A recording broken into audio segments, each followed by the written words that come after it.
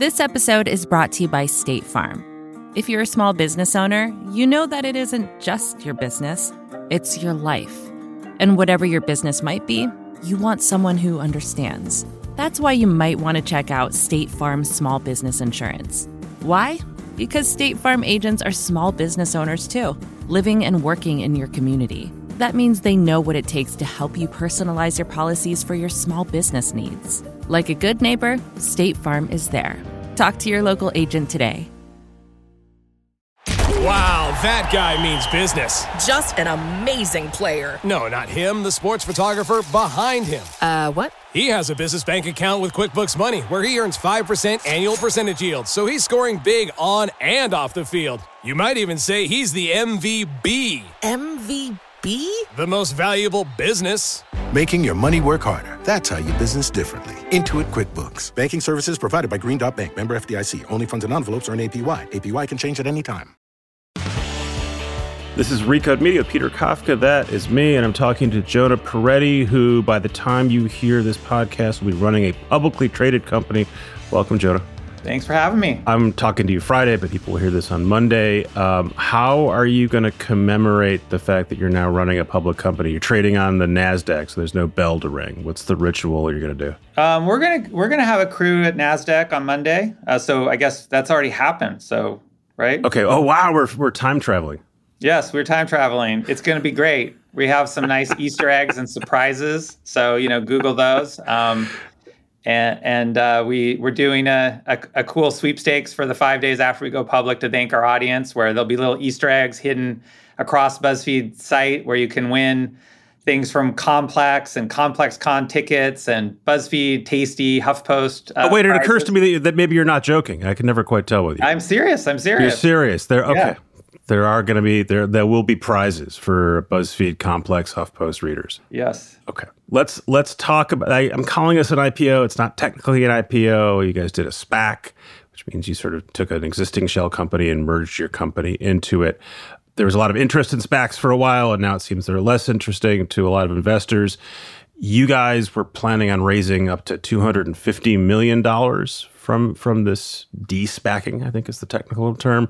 But a lot of the existing investors in the SPAC that bought you redeemed their shares. The net result is you raised $16 million instead of $250 million. So what do those redemptions signal to you about BuzzFeed and the market? And then more practically, what does that mean for you guys running BuzzFeed that you raised much less than you'd hoped? Sure. Yeah. When we started this process, the SPAC market was very hot. And, there were a lot of companies with very little revenue trading at really high valuations.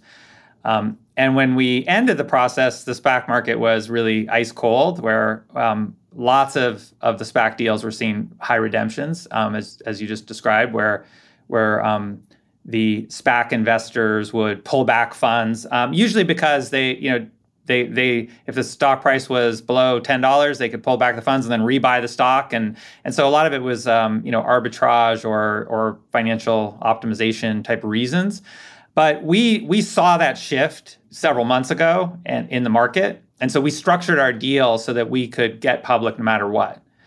So we did $150 million as a convert, which meant that we had $150 million as the cash contingency for our deal. You raised $150 million in debt. Yes. Yeah. And that was the contingency for the deal to be completed. So the SPAC was all extra, and we knew we would get public and we could acquire Complex and have the cash to operate, regardless of what level of redemptions were there. And we structured it that way, because we saw the market had really shifted, and we wanted to make sure that our strategic objective, getting public, buying Complex, having a currency to buy other companies in the form of a public company stock, was something that would happen regardless of whether the market was good or bad. And I would say SPACs are just a means to an end for us. And for us, the acquisition of Complex and going public was really the end that we were after.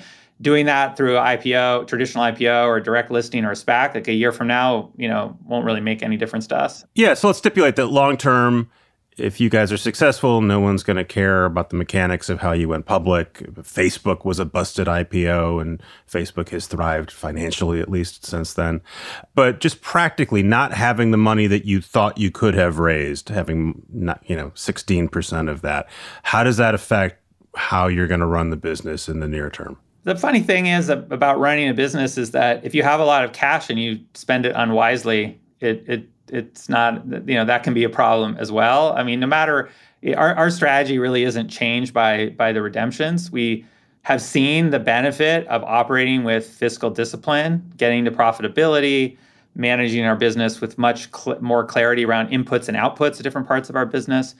We're generating cash as a company, so we're not in a situation like we're trying to do a moon landing or a supersonic hydrogen-powered jet or something, and we need to burn tons of cash to get there. We generate cash from our business, and we also had cash on our balance sheet plus the convert. And so, as I said before, we set the deal up in such a way that we knew we would get public and buy Complex and have the cash we needed to operate regardless of the redemption level. So our strategy doesn't really change.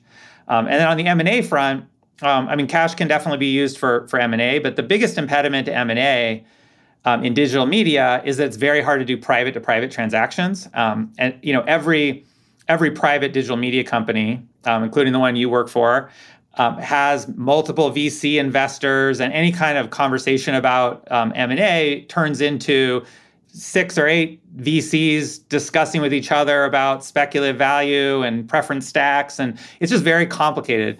Getting public and being the leading digital media company that is public and has a public stock is going to simplify M&A from where it was. More cash would be good, but having a public company stock, having a clear valuation, being a comp in the market is going to make M&A much easier, and is a big benefit in terms of our goal of looking for other interesting acquisitions. Yeah, so you half answered the question I was going to ask, which is why, again, is it important for you to be public? Because the reason you do a SPAC is supposed to be speed. You end up paying more to go public, but it's supposed to be faster.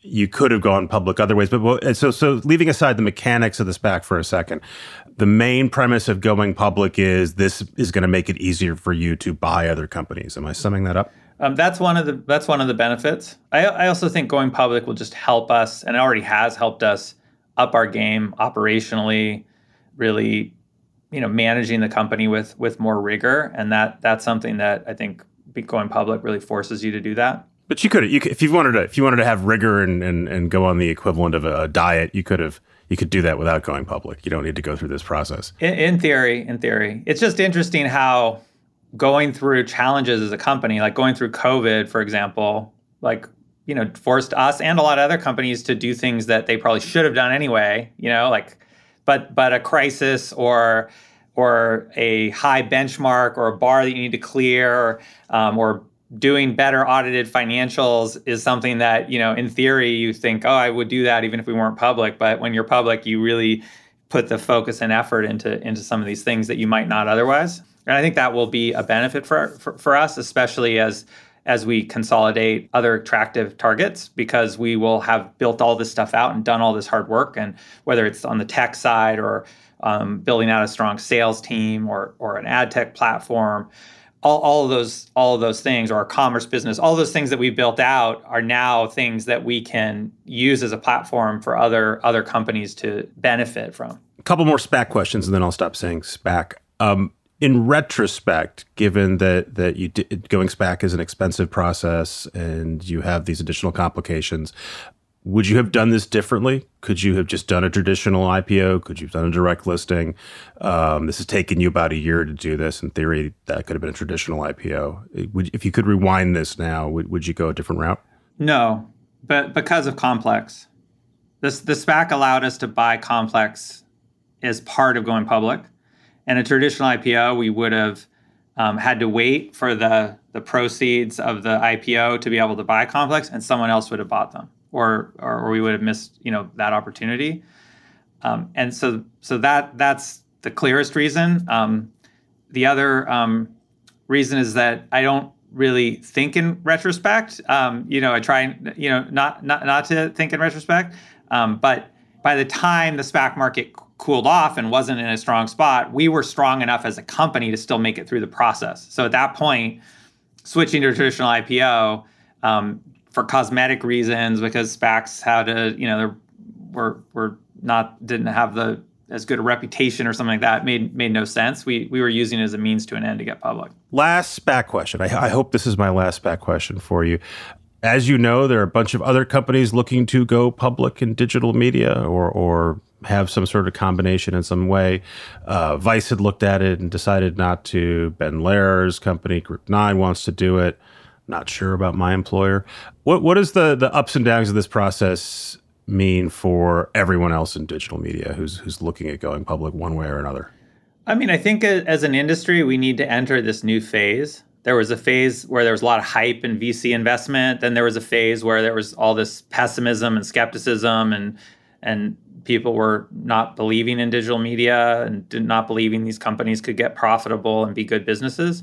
And I think now we're at a stage of the strongest companies showing that you can be a great business. You can be profitable. You can grow. There's consolidation opportunities that provide more operating leverage. And so we're entering into this new stage of digital media that's the profitable growth stage. And we all need to prove that. And there's a lot of responsibility for BuzzFeed as the first company going public to show that and to deliver strong results over the next few years. Yeah, when I call your peers/competitors, there's a weird mix of some of them are frustrated with you for various reasons, and then all of them want you to do well because that would then theoretically boost their fortunes. And sometimes it depends on what time of day you're talking to them, how generous they are or not. But you, again, to make it clear, you imagine that this process is the beginning of more consolidation, that at some point BuzzFeed, HuffPost, Complex is going to add other companies of different sizes. Do you just start immediately rolling up other companies? How long do you have to wait before you start acquiring other stuff? I mean, I think you want to be a heat-seeking missile. I mean, that's maybe not the best metaphor because we don't want to blow up the companies. Good. But you don't want to essentially have a train schedule that tells you, okay, we're going to do one every single quarter and we're going to do it in this size and that size. You want to find really great management teams, really great founders, people who are excited about not just building a P&L and a business, but having something that's meaningful to audiences and that matters and has a more of a mission-driven element to it, and create a space where they want to come build the next stage of their company. And you got to find really great founders and great companies and strong brands with engaged audiences. And when you find those, you should be really aggressive and do as much as possible. But if you don't find something that fits that, it doesn't make sense to just do it to do it, We talked a year ago when you'd announced that you were buying HuffPost. You've integrated, I guess, that company by now. And now you're buying Complex, which is also a digital media publisher, different kind of company. What did you learn about the HuffPost deal that's going to inform how you approach Complex? They're pretty different. They are pretty different. We're very excited about HuffPost. They are on track to be profitable and contribute to our profit this year. They were losing a lot last year. We saw a lot of opportunities to increase their revenues by adding our ad stack and our commerce business to what they're doing. A lot of engagement on their content. A lot of people go to the front page of HuffPost, get their news every day. So very excited about that one. And then Complex is I just went to Complex Con, which was tens of thousands of people going for sneaker drops and in real life. It's not a metaverse thing. People attend this event and makes them a lot of money, and people actually go in meat space to go to this thing. Yes, and it was phenomenal. I mean, it was A$AP Rocky and Rihanna was there cheering, and it was great. And so they have if BuzzFeed is covering what is big on the internet right now or what's big in culture, they're often covering what's next, what's coming, what are the things that are emerging. They're more male skewed. They're cooler. They cover fashion and things in areas where BuzzFeed doesn't have as much of a footprint. So very complementary, and And we're already learning a lot from their team and sharing back and forth. And now that they're part of the company, we're able to go deeper and really, build together. Complex is going to stay its own brand, presumably wants to keep part, at least, of its existing culture. How are you thinking about and presumably you're going to buy other companies, how are you thinking about managing a bunch of different brands and with their own operators and own audiences? So I think you have these centralized functions, these business functions and HR, admin, functions that can be offered as a service to all the different parts of the company.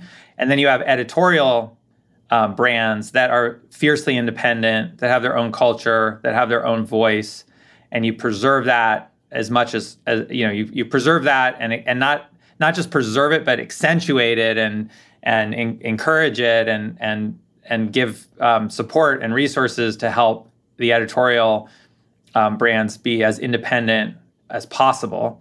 And then underneath those editorial brands, you also have creators, people who are making shows or social media content, and so you want them to preserve their individual voices, but have the affiliation of a brand plus all of the other kind of business resources. So you sort of have this centralized function that can help all the different parts of the company. You have strong editorial brands, and then you have strong creators underneath those editorial brands, and it's a mix of sort of radically decentralized editorial practice and more centralized business and administration within a central organization. So that's the way we're thinking about it. I have other questions for you. I want to take a quick break so we can hear from sponsors. We'll be right back. This episode is brought to you by State Farm. You've heard it before. Like a good neighbor, State Farm is there.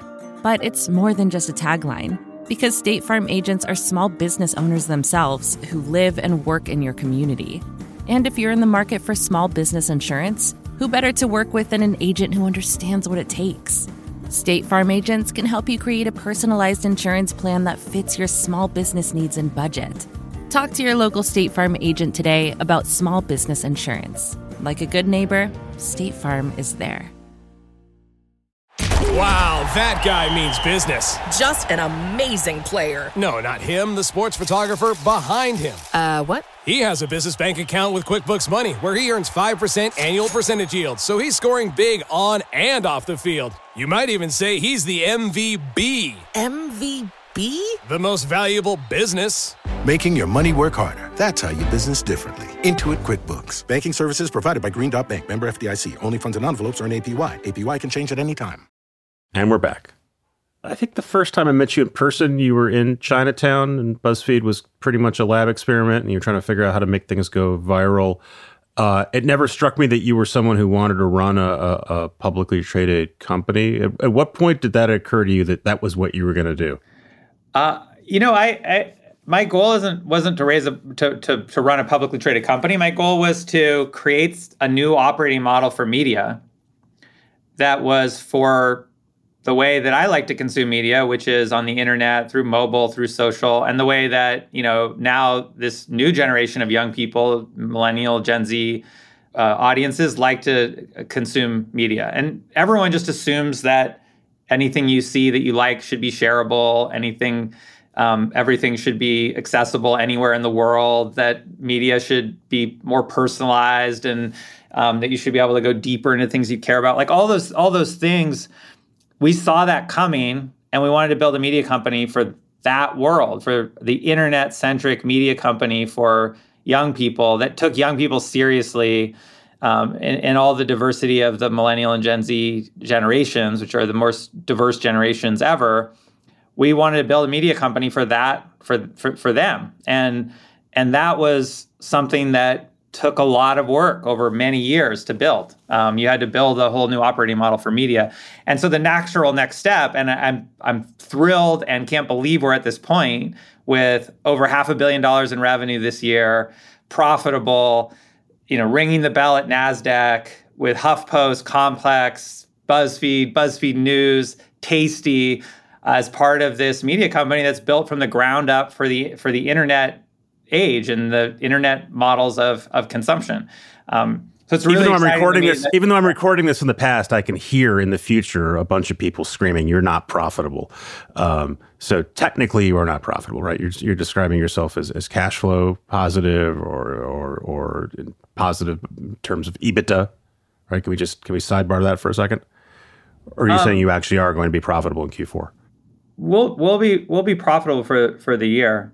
I mean, I don't know what metric of profitability you want to use, but you tell me. Pick your metric.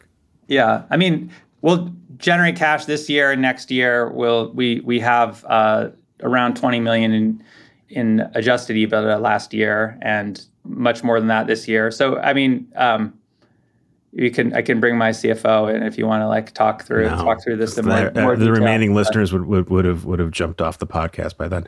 So I interrupted while you were explaining why. So you were telling me why you wanted to build this business, but that's different than saying I, Jonah Peretti, want to run a public company. There's lots of drawbacks and hassles to that. Not just dealing with people like me. You've now got to do quarterly earnings calls and all. There's a lot of rigmarole and reporting. When did you decide? Yeah, public is the way I want to do this. Do you want to live in a world where the only people who run public companies have their goal is to run a public company? They don't even care what the company does, I feel like there is you should have some companies in the world where the people running them have thought deeply about the space for many years and are most excited about building something new and creating new models and are passionate about the mission of the company. Going public is a means to an end, and I see an opportunity to do a lot more with building the modern model for media that is, mobile, social, digital native, and going public helps us do that, and it helps us recruit other interesting, like-minded founders and management teams to join us to build this next stage. Are you going to offload some of the going public responsibilities to other folks on your team once you get through this initial step? I mean, I offload everything you can possibly imagine on all different parts of our business. I mean, I know that founders of companies get a lot of attention as the sort of focal point for a company, and I do hope I contribute a lot to the company. But we have a tremendous team of people who've been working so hard on this, and from our legal team and finance and HR, and all of the work we've done with outside counsel and other outside support from bankers, and it's a huge process. And then the content teams and the people who are reaching the audience every day and generating the sales. And I mean, I don't know. I'm not trying to give a acceptance speech here, but it is a massive team effort, and the way that our team has managed through the COVID period and the pandemic and changes to our business, and going from being just native advertising to adding in significant commerce and programmatic and display and all kinds of other revenue lines. I mean, it's pretty remarkable how much people have stepped up across the company to do this. Speaking of your content team, on the Thursday, the day before we recorded this, 61 of them, the folks who work at BuzzFeed News, walked off the job for a day. They don't have a contract yet. They say they've got a bunch of demands. Essentially, they want more money, among other things. Why has it taken so long for that contract negotiation to reach a conclusion? I think it's an interesting process to have a negotiation. Like in a business negotiation, if you say, hey, I want to use your software and it's $1 million license fee, and then the vendor says, no, it's $2 million, and you can't agree, then you just sort of walk away and you don't have a deal. In this kind of a negotiation, if you have a division that just does excellent journalism, like won a Pulitzer, multiple Pulitzer finalists, like breaking amazing stories, hugely important for the mission. But and I'm not blaming them for this, but the model that we've taken, which is really deep original journalism that is freely available to the broadest public, that's not behind a paywall. We're not, sort of pandering to wealthy subscribers. We're really focused on, putting our news out there to inform the broadest public on these social platforms where there's such a need for this content. We've taken that approach, and it has been okay, but not great from a business standpoint. So there's this like kind of you're talking about BuzzFeed News. Yeah, just BuzzFeed News. I mean, it's the one part of our content. It's the only content team at the company that doesn't contribute profit to the company. It's the only one where it's subsidized by the other parts of the business, which you were comfortable with for a very long time. And I'm still comfortable with it. It's not to a point, but it's not the same point it was in the past. And so I think that people have this expectation that what we've done in the past in terms of this sort of more massive subsidies of news is something that we will continue to do at that same level. And we need to we can do it to a point, but we have to make sure that we build a sustainable, profitable, growing business that so that we can do this journalism for years to come and have this great important impact. And so I think there's a little bit of the this is 4.5% of our employees, and they are doing really great important work, and I love the journalism they do. And if you can't come to an agreement on a negotiation quickly, it takes a long time, and I wish you could come to agreement quickly, but it's hard when business realities and then sort of social impact and importance of the journalism are not totally in line. And it has been impressive what the New York Times has done over the recent years, where they've been able to generate a really significant business through subscription. But if you do look at the numbers of how wealthy the subscribers are and their readers are, that helps a lot when you focus on older, wealthier people and not on making journalism freely available across all the different platforms, including the social platforms that need quality, freely distributed content more than ever. And so it's I feel like there should be a good path forward to align business and journalistic benefits, but it's not a simple solution given the media ecosystem that we operate in. Wait, I want to be clear, because we talked about the New York Times and they've got a subscription business, and you guys have an ad-supported one last time, and we can talk about that for a second. But I want to be clear. Do you think that BuzzFeed News, as a sort of standalone news-driven organization, can be profitable and should be profitable, or are you willing to say, look, it's never going to cover its costs, and I think it's important, and we're going to subsidize that part of the business in perpetuity? I think making comments about perpetuity is probably not all right. Strike perpetuity. Should BuzzFeed News be making a profit? I think what BuzzFeed News does is really important, and it's something that I don't know. I honestly, like, it's a weird thing it's a hard thing for me to sort of talk about openly, because it wasn't my choice to have a union. It was the BuzzFeed News employees' choice. Let's be clear. You thought unionizing was a bad idea for your employees. You said that out loud a couple different times. I think it's a hugely contentious, adversarial, bureaucratic, difficult way to figure out how to find innovative solutions to challenges in the industry that move everything forward. And it also specifies that all these kinds of things that we normally want to talk about happen at a bargaining table where there's lawyers and professionals and union organizers. And so it makes it hard to engage because it's so formalized, and it's this way at all of these companies. Like the idea that it's going to be different at different places is like, it's like very similar at lots of different companies. But it's not my choice, and I accept that it's not my choice, and it's and part of it is about making their own choice, and that's fine. But for me, it's just I need to make sure that this important journalism that we do can continue, and I need to make sure that our business is on strong financial footing, and that's what I'll do, and that's sort of my role in the process. I don't want to end this conversation with a discussion about contentious union organizing. Let's go back. You don't want to look at the past, so you don't want to talk about not selling to Disney.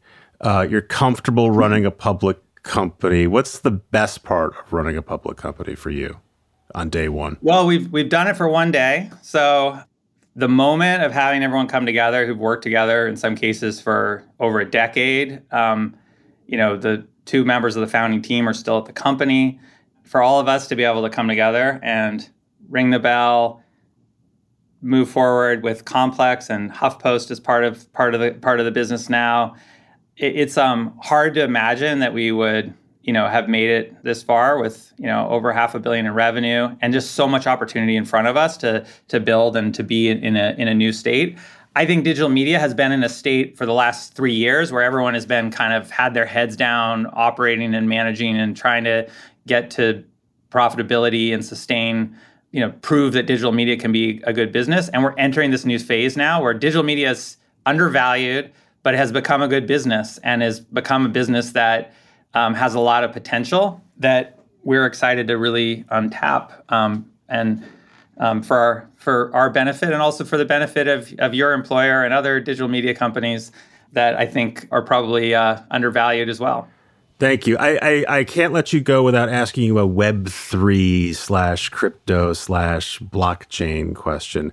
You are a tinkerer. You like playing around with different bits of technology. It strikes me that if this was if you were 10 years younger and not running BuzzFeed, you'd be all in on some version of Web3, even though we can't define what that is. Is there something about that appeals to you? I think intellectually it's very interesting. Bitcoin is a technical marvel and it's pretty incredible and something that I like reading about and thinking about and have for many, many years. To me, the thing that will be most exciting about this space is if it can move beyond just sort of obsession around financialization of everything and speculation on everything towards interesting communal models. Not to talk more about unions, for example, but one thing that I think some people hope that DAOs will do is create rules up front about what a fair way to share value might be in a shared enterprise, and rules for voting about decisions that could be kind of agreed upon in advance with the right kind of democratic process put in place so that value would accrue in a way that everyone kind of is aware of and is transparent and knows about. And so I think there's definitely some interesting models that could...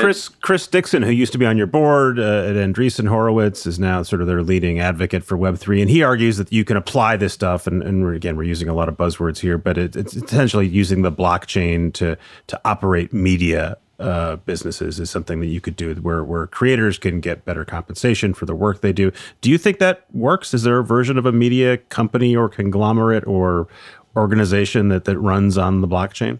I think I need to go have dinner with Chris and have a long conversation about this topic, and then maybe we'll come and do a podcast together. I don't know. Deal.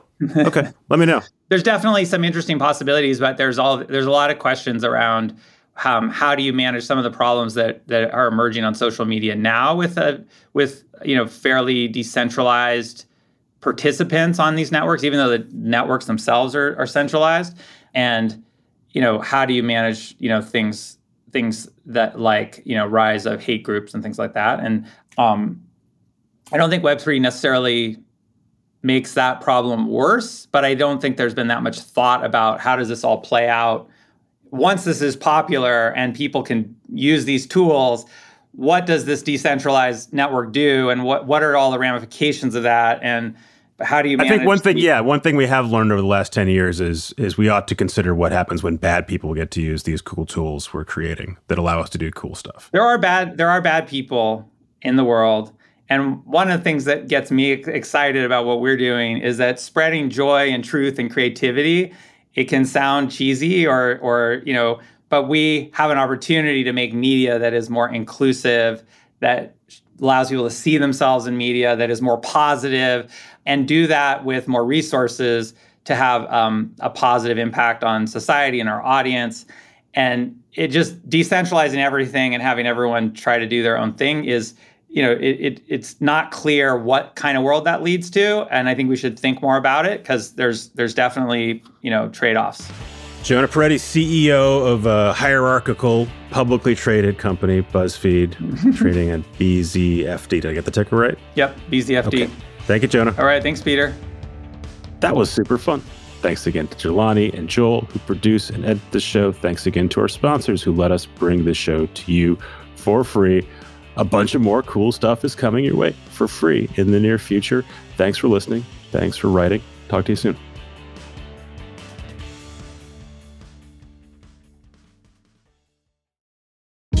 Hey, this is Scott Galloway, author, professor, entrepreneur, and most importantly, host of the Prop G podcast. We got a special series running on right now called The Future of Work, where I answer all your questions on, surprise, the future of work. Questions including, what are we missing when we work remotely? Or how do we handle work-life balance when a major opportunity comes knocking?